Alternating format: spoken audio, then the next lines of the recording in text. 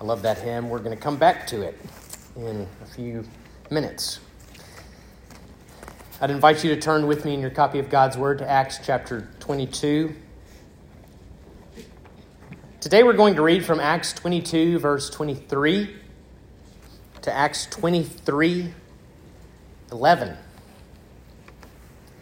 I'd like to begin by reading the transcript of a historic letter that some of you, most of you, no doubt will recognize. Quote, "Soldiers, sailors, and airmen of the Allied Expeditionary Force, you are about to embark upon the great crusade toward which we have striven these many months. The eyes of the world are upon you. The hopes and prayers of liberty-loving people everywhere march with you. In company with our brave allies and brothers in arms on other fronts, you will bring about the destruction of the German war machine, the elimination of Nazi tyranny over the oppressed peoples of Europe, and security for ourselves in a free world. Your task will not be an easy one. Your enemy is well-trained, well-equipped, and battle-hardened. He will fight savagely. But this is the year 1944. Much has happened since the Nazi triumphs of 1940 and 41. The United Nations have inflicted upon the Germans great defeats in open battle, man to man. Our air offensive has seriously reduced their strength in the air and their capacity to wage war on the ground. Our home fronts have given us an overwhelming superiority in weapons and munitions of war and placed at our disposal great reserves of trained fighting men. The tide has turned. The free men of the world are marching together to victory. I have full confidence in your courage, devotion to duty, and skill in battle. We will accept nothing less than full victory. Good luck, and let us all beseech the blessing of Almighty God upon this great and noble undertaking." Now that is, of course, the famous order of the day from June 6th, 1944, written by General Dwight D. Eisenhower. It was printed out and distributed to some 175,000 soldiers for them to read on the eve of the Normandy invasion. But that wasn't all. These soldiers who had amassed in southern England also received an in-person visit from General Eisenhower. There's an iconic picture of this, which I actually have framed in my garage. And you can easily find it online. And in this picture, General Eisenhower, who served as the supreme commander of the Allied Expeditionary Force, is standing encircled by paratroopers of the 101st Airborne Division, just moments before they boarded airplanes to participate in the first assault of occupied France on D-Day. And my thought in bringing this up is to ask you to imagine how encouraging it must have been for these soldiers to receive an in-person visit from their supreme commander. They've gone through their checklist and gathered their gear and painted their faces, and they're nervously waiting on orders, not knowing if the weather will cooperate. And now they have their supreme commander standing amongst them. I mean, just imagine the pride they would have felt that he's here with them. He's not on some stage behind security, but down in the midst of his troops. They could have reached out and shaken his hand. One of the paratroopers in this picture, I've forgotten his name, but if you see it, he has a little cardboard sign around his neck, and it says 23. And he recounted He said, you know what I talked with the general about? Fishing. What an encouragement to those soldiers to read those words of confidence from their general and also to see and speak with him in the flesh. Now, all this came to my mind because of what we have in our passage today, where the Apostle Paul receives an in-person visit from his supreme commander, the Lord Jesus. Paul is locked in a Roman fortress, and unlike these paratroopers whose campaign was about to begin, these paratroopers who were green and optimistic and had yet to experience the horrors of battle, unlike them, Paul had already suffered much. His life had been threatened in Damascus and Jerusalem in Acts 9. He was persecuted and run out of Pisidian Antioch, Acts 13. He was stoned and left for dead in Lystra in Acts 14.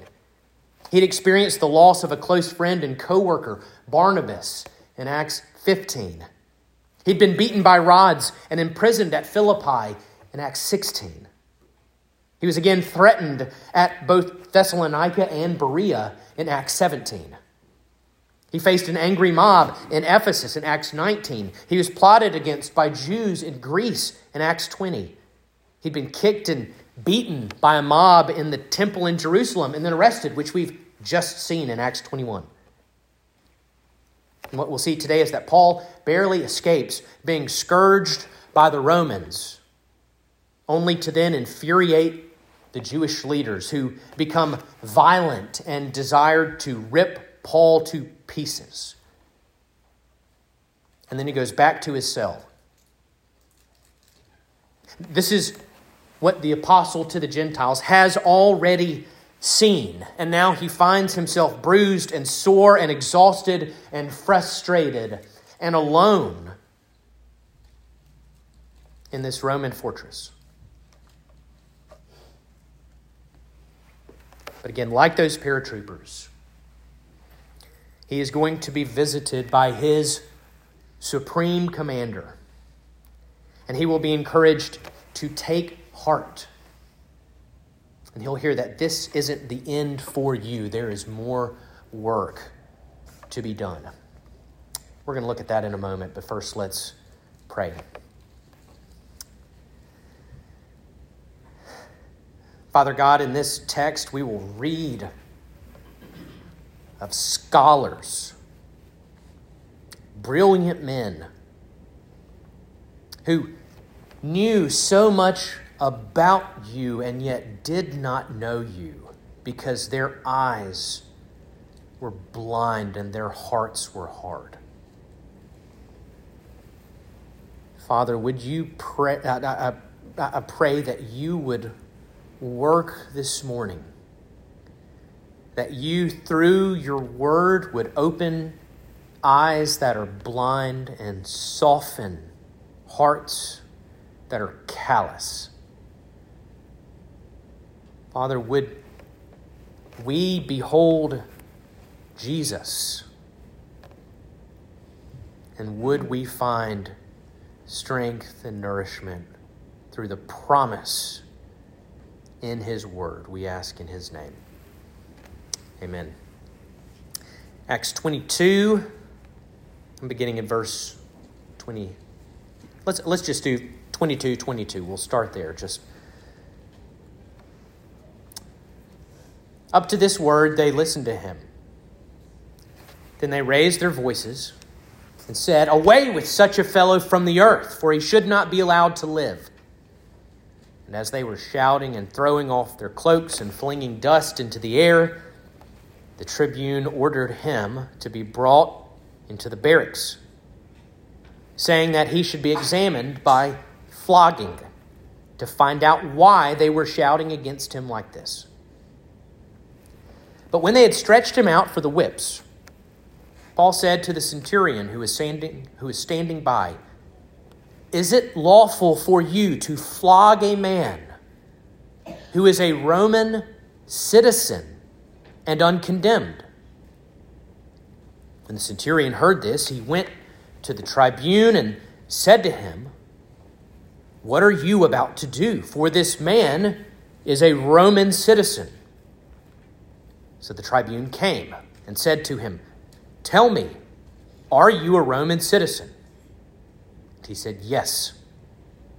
The tribune answered, "I bought this citizenship for a large sum." Paul said, "But I am a citizen by birth." So those who were about to examine him withdrew from him immediately. And the tribune also was afraid, for he realized that Paul was a Roman citizen and that he had bound him. But on the next day, desiring to know the real reason why he was being accused by the Jews, he unbound him and commanded the chief priest and all the council to meet. And he brought Paul down and set him before them. And looking intently at the council, Paul said, "Brothers, I have lived my life before God in all good conscience up to this day." And the high priest Ananias commanded those who stood by him to strike him on the mouth. And then Paul said to him, "God is going to strike you, you whitewashed wall. Are you sitting to judge me according to the law, and yet contrary to the law, you order me to be struck?"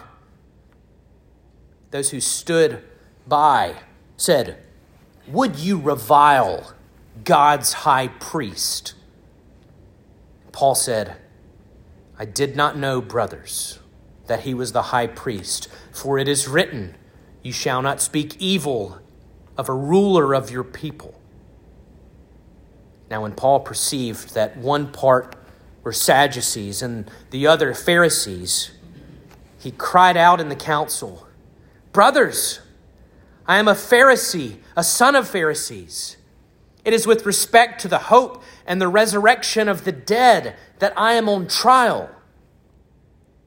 And when he'd said this, a dissension arose between the Pharisees and the Sadducees, and the assembly was divided. For the Sadducees say that there is no resurrection, nor angel, nor spirit, but the Pharisees acknowledge them all. Then a great clamor arose, and some of the scribes of the Pharisees' party stood up and contended sharply, "We find nothing wrong in this man. What if a spirit or an angel spoke to him?"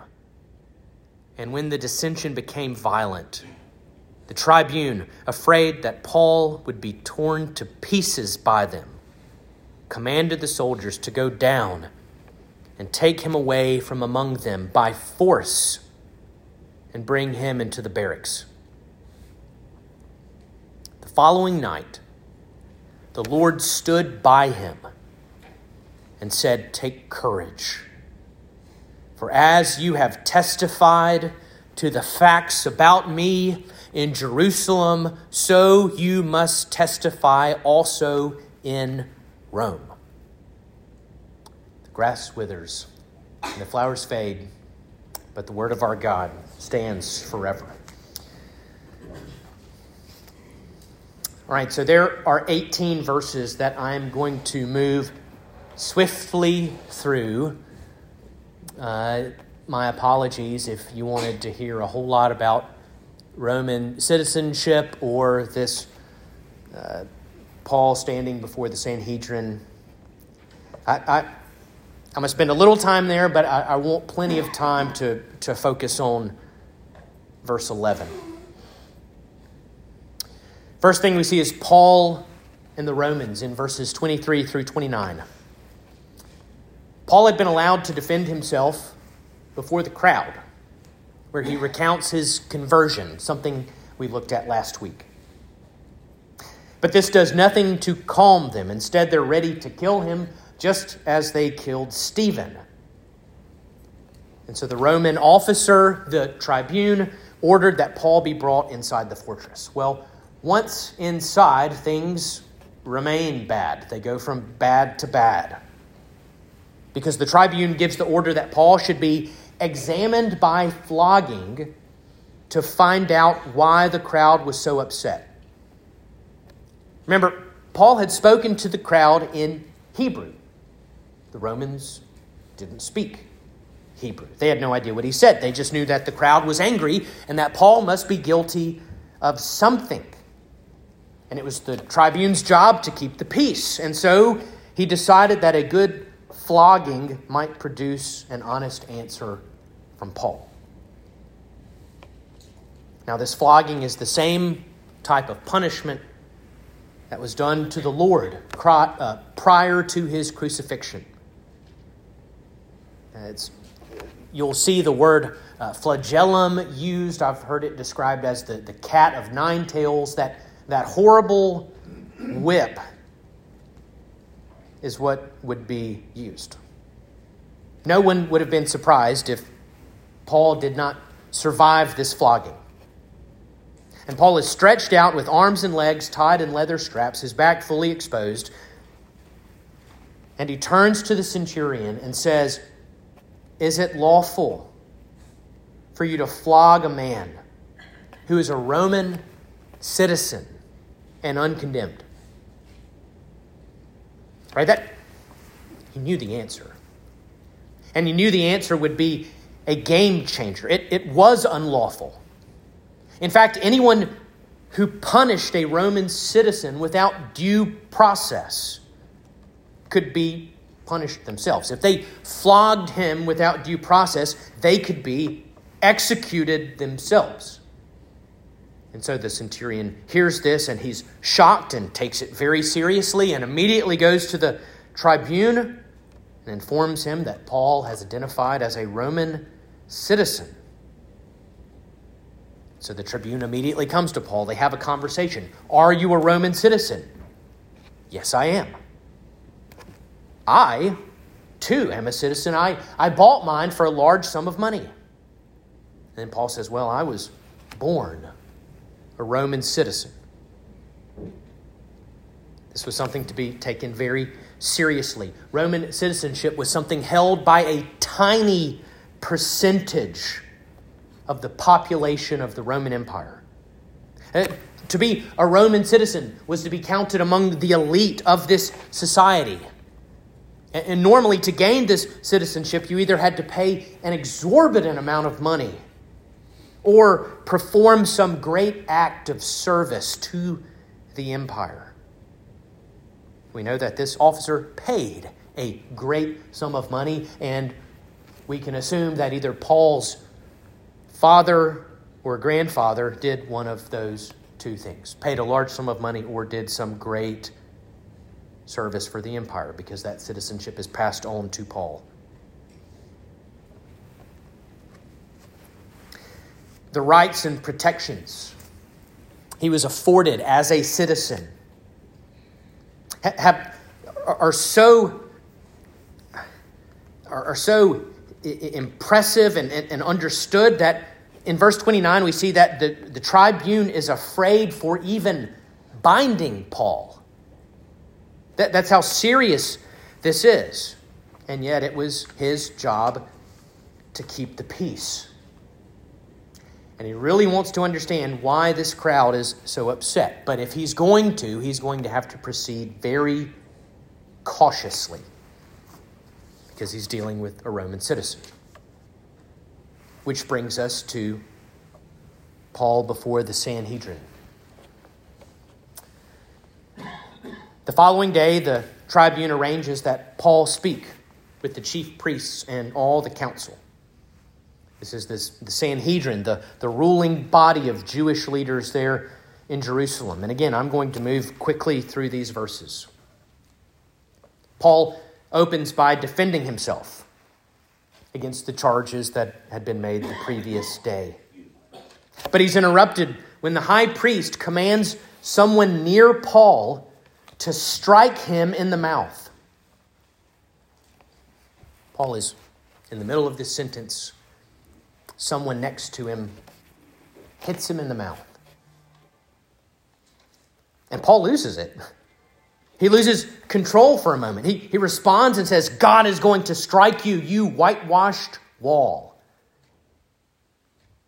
And again, we're reminded there's only one perfect one. There's only one who, when he was reviled, did not revile in return.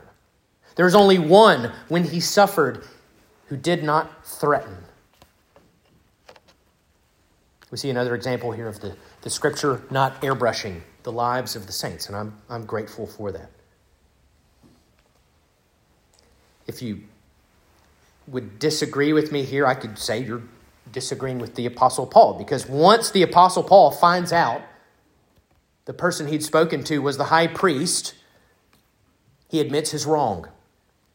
He says, I didn't know who he was.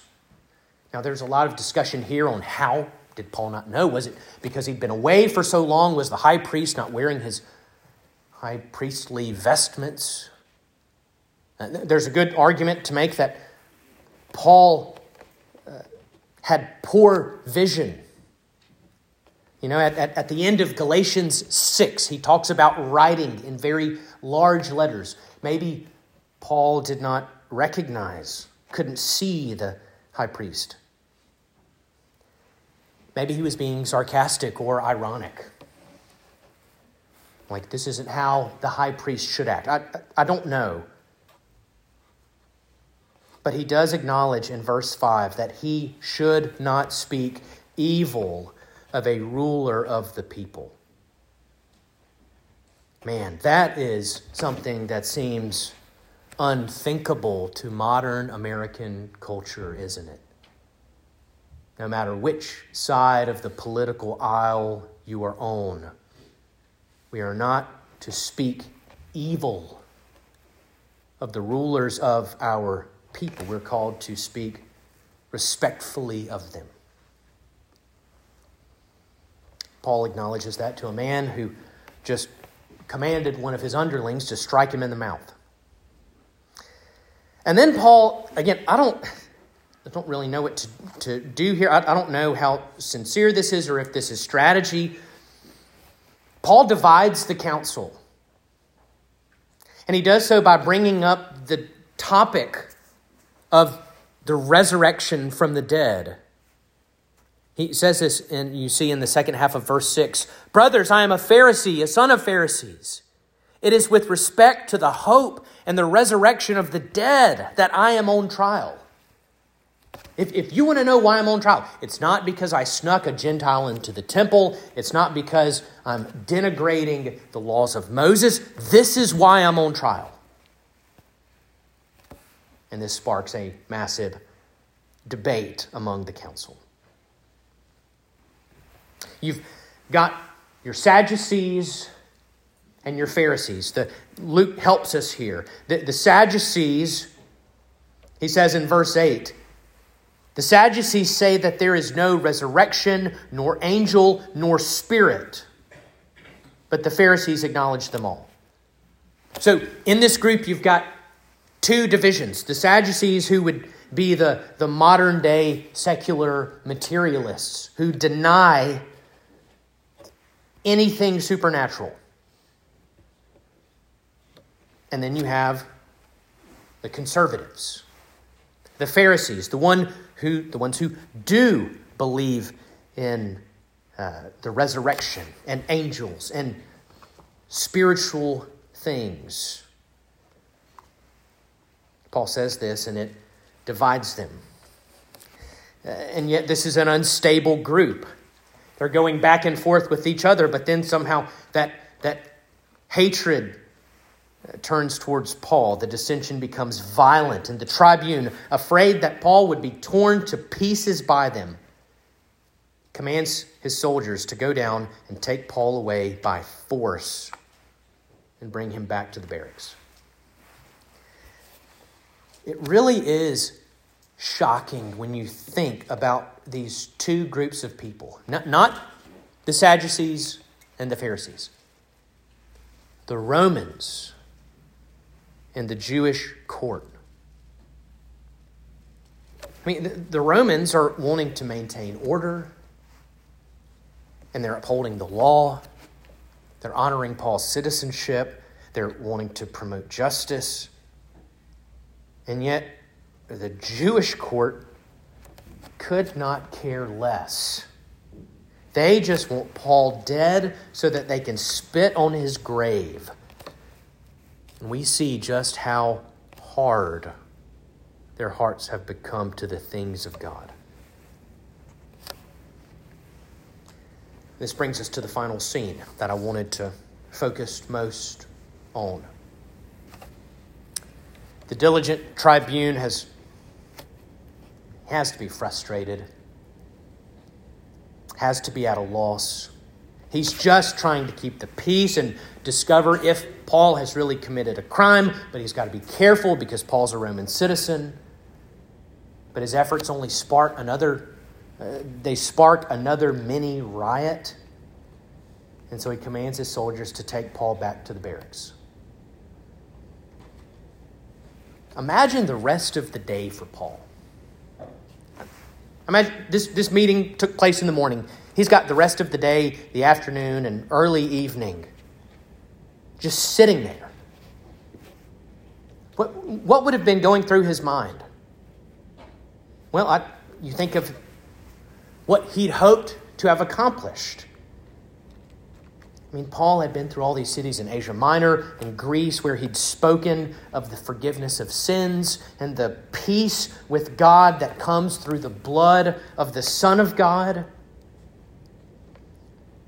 He was calling people to rest in that work alone and to repent of sins and to be baptized. And these labors had been fruitful. Churches had been established in Ephesus and Philippi and Berea and Corinth. The Spirit of God had worked powerfully. And I'm sure he hoped for something similar in Jerusalem. Maybe some second Pentecost. What happened as soon as he arrived? He found a compromising church full of legalistic believers who were suspicious of him because he loved the Gentiles and he worked among them. And then there was the plan we talked about a couple weeks ago to assuage their worries, and that hadn't worked. And just now he'd been given the opportunity to speak with the Jewish leaders, but that blew up in his face. If I were Paul, my hopes would have been dashed. I'm sure he was frustrated, exhausted in every way. But what happens in verse 11? The supreme commander shows up to strengthen and encourage this poor, beat-up soldier. Luke records in verse 11, the following night the Lord stood by him. This is not a vision like he'd had in Acts 18 in Corinth. This wasn't a trance that he fell into as he did in the temple when he received his commission to the Gentiles. The Lord Jesus stood by him.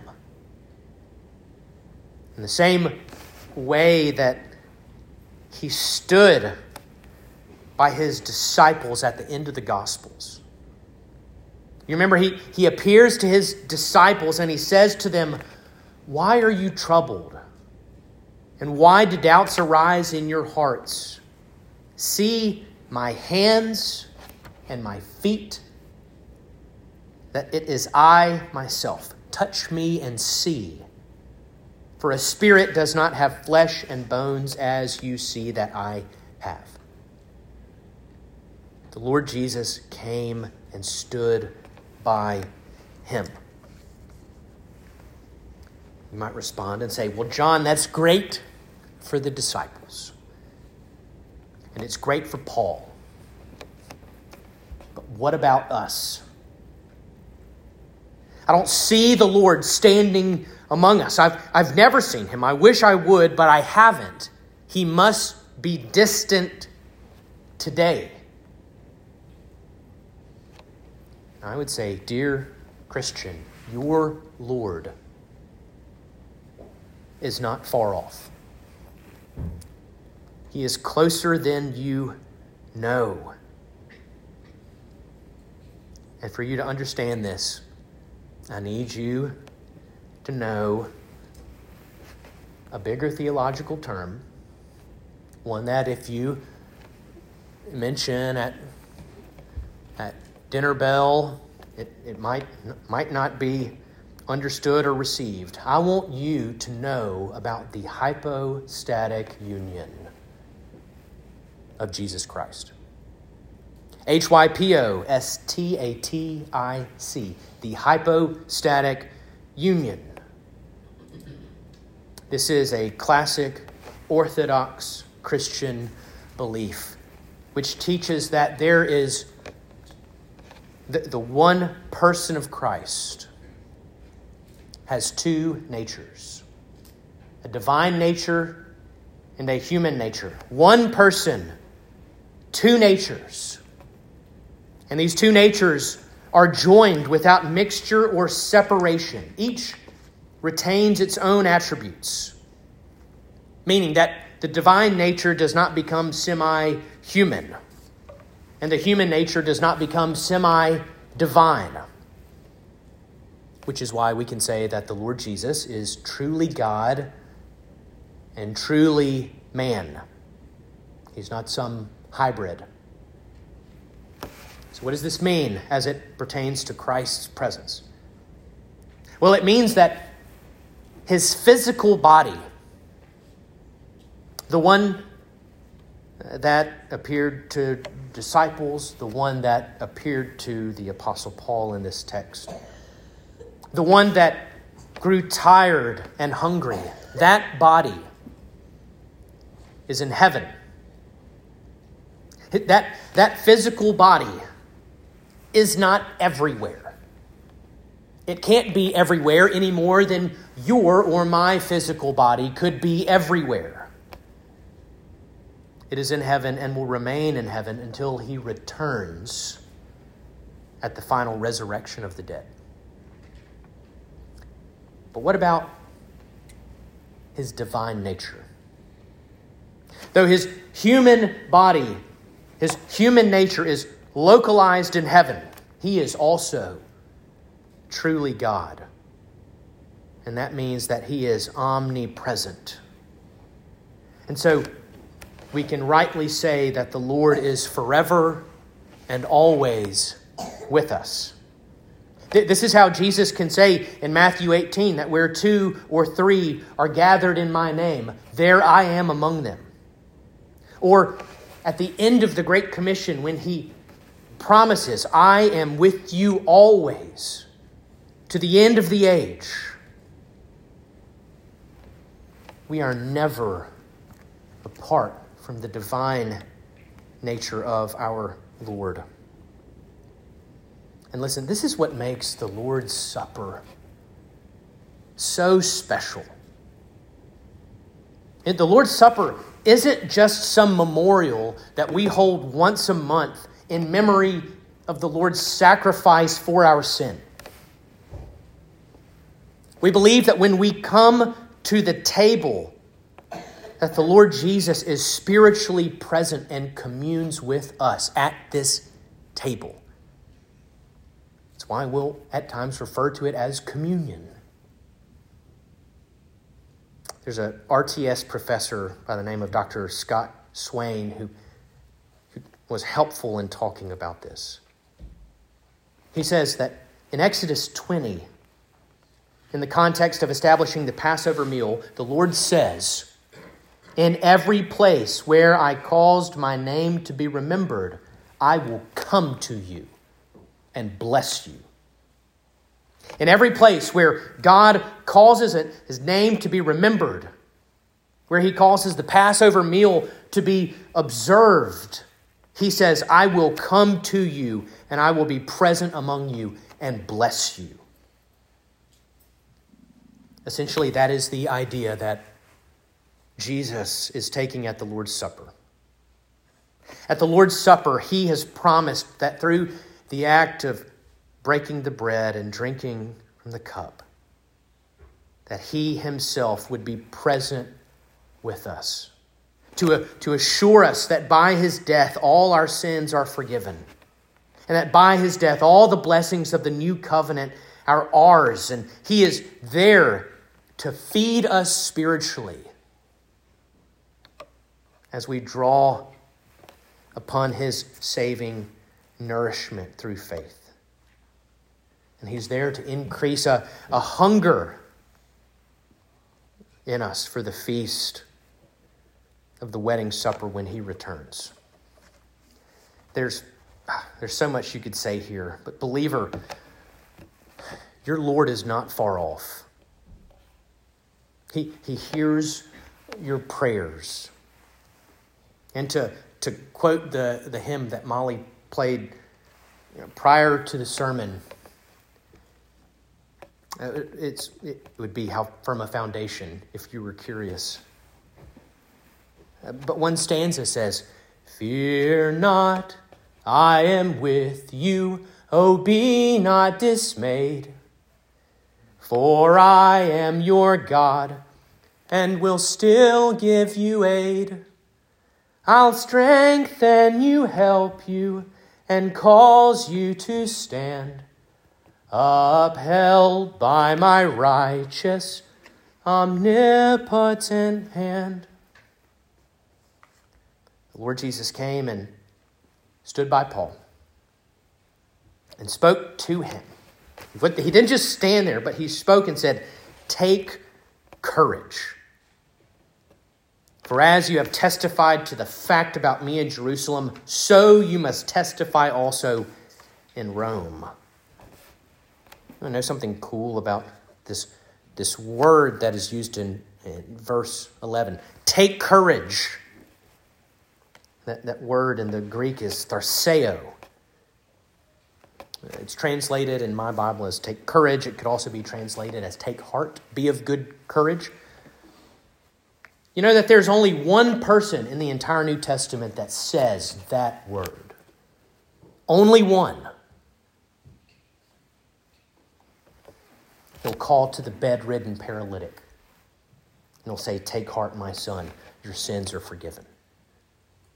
To the woman who bled for 12 years, he says, "Take heart, daughter, your faith has made you well."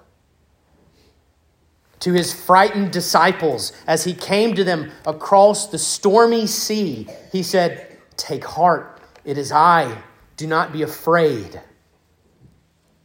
In the upper room, on the night of his crucifixion, he said, "Take heart, I have overcome the world." This word is the Lord's unique word for all those feeble, weak ones who are looking to him alone as their only help. And here is Paul, alone, locked in these barracks. And the Lord comes to him and stands by him and says, "Take heart, I'm going to send you to Rome. Just as you've testified to the facts about me in Jerusalem, you must testify also in Rome." So go back to my opening illustration. Use your imaginations.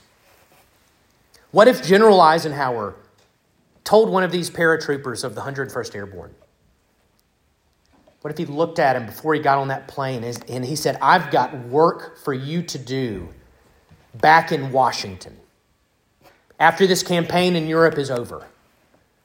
And remember, we're still using our imaginations. Pretend that General Eisenhower had the power to guarantee that happened. To guarantee that paratrooper would make it back home in one piece. How would the power and promise of his supreme commander change that soldier's experience?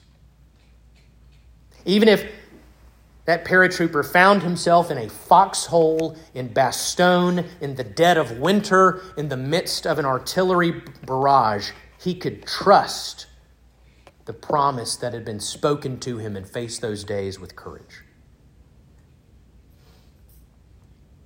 for the rest of the book of Acts, the 5 chapters that remain, we're going to see Paul continue on towards Rome. And he will face shipwrecks and snake bites, but he will never forget this word of promise that he'd received from the Lord. May we as well. May we rely on the Word of God. May we remember the testament of His fatherly love for us. May we, like Paul, remember what he's said and cling to those promises, even on the hardest days. May we meditate on those promises and humbly acknowledge that if the Apostle Paul needed encouragement, and if the Apostle Paul needed to be reminded of the words of the Lord, then so do you and I. Let's pray. Father God, may we remember that you are near. You are not distant. You are not some divine clockmaker who wound up the world and set it on a shelf and walked away. But your wonderful providence extends to the numbers of hairs on our head and the sparrow that falls to the ground. Father, you are near, as is your Son through his divine nature. May we take comfort from your presence, and may we remember the words you have spoken to us. May we look to them, that they would give us strength for whatever days lie ahead. We ask in Jesus' name. Amen.